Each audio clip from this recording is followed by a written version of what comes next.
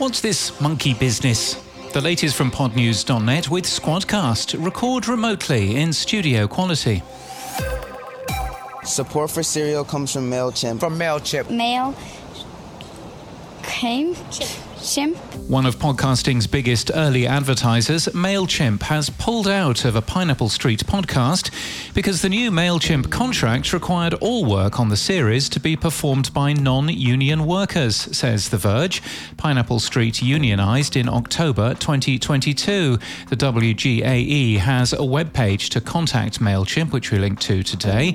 Mailchimp is now owned by accounting software firm Intuit, which owns QuickBooks and TurboTax. Intuit has spent more than $2.8 million this year lobbying the US government to make filing taxes difficult enough to require its software, something it's lobbied for more than 20 years. And if you're interested, Podnews uses Sendy to send email. Other hosted alternatives are Email Octopus or Beehive.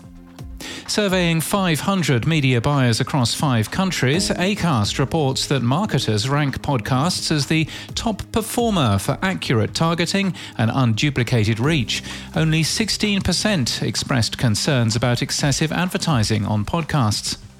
Pacific Content sent us an audio podcast Christmas card. It was quite nice of them. We link to that today. It contains the most wonderful podcast this year, which is a fun parody. We wonder, though, is it CanCon?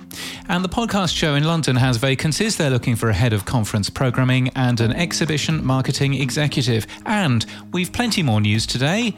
But we've just had a big electrical storm, so not much internet to do it with. We're back in full on Monday.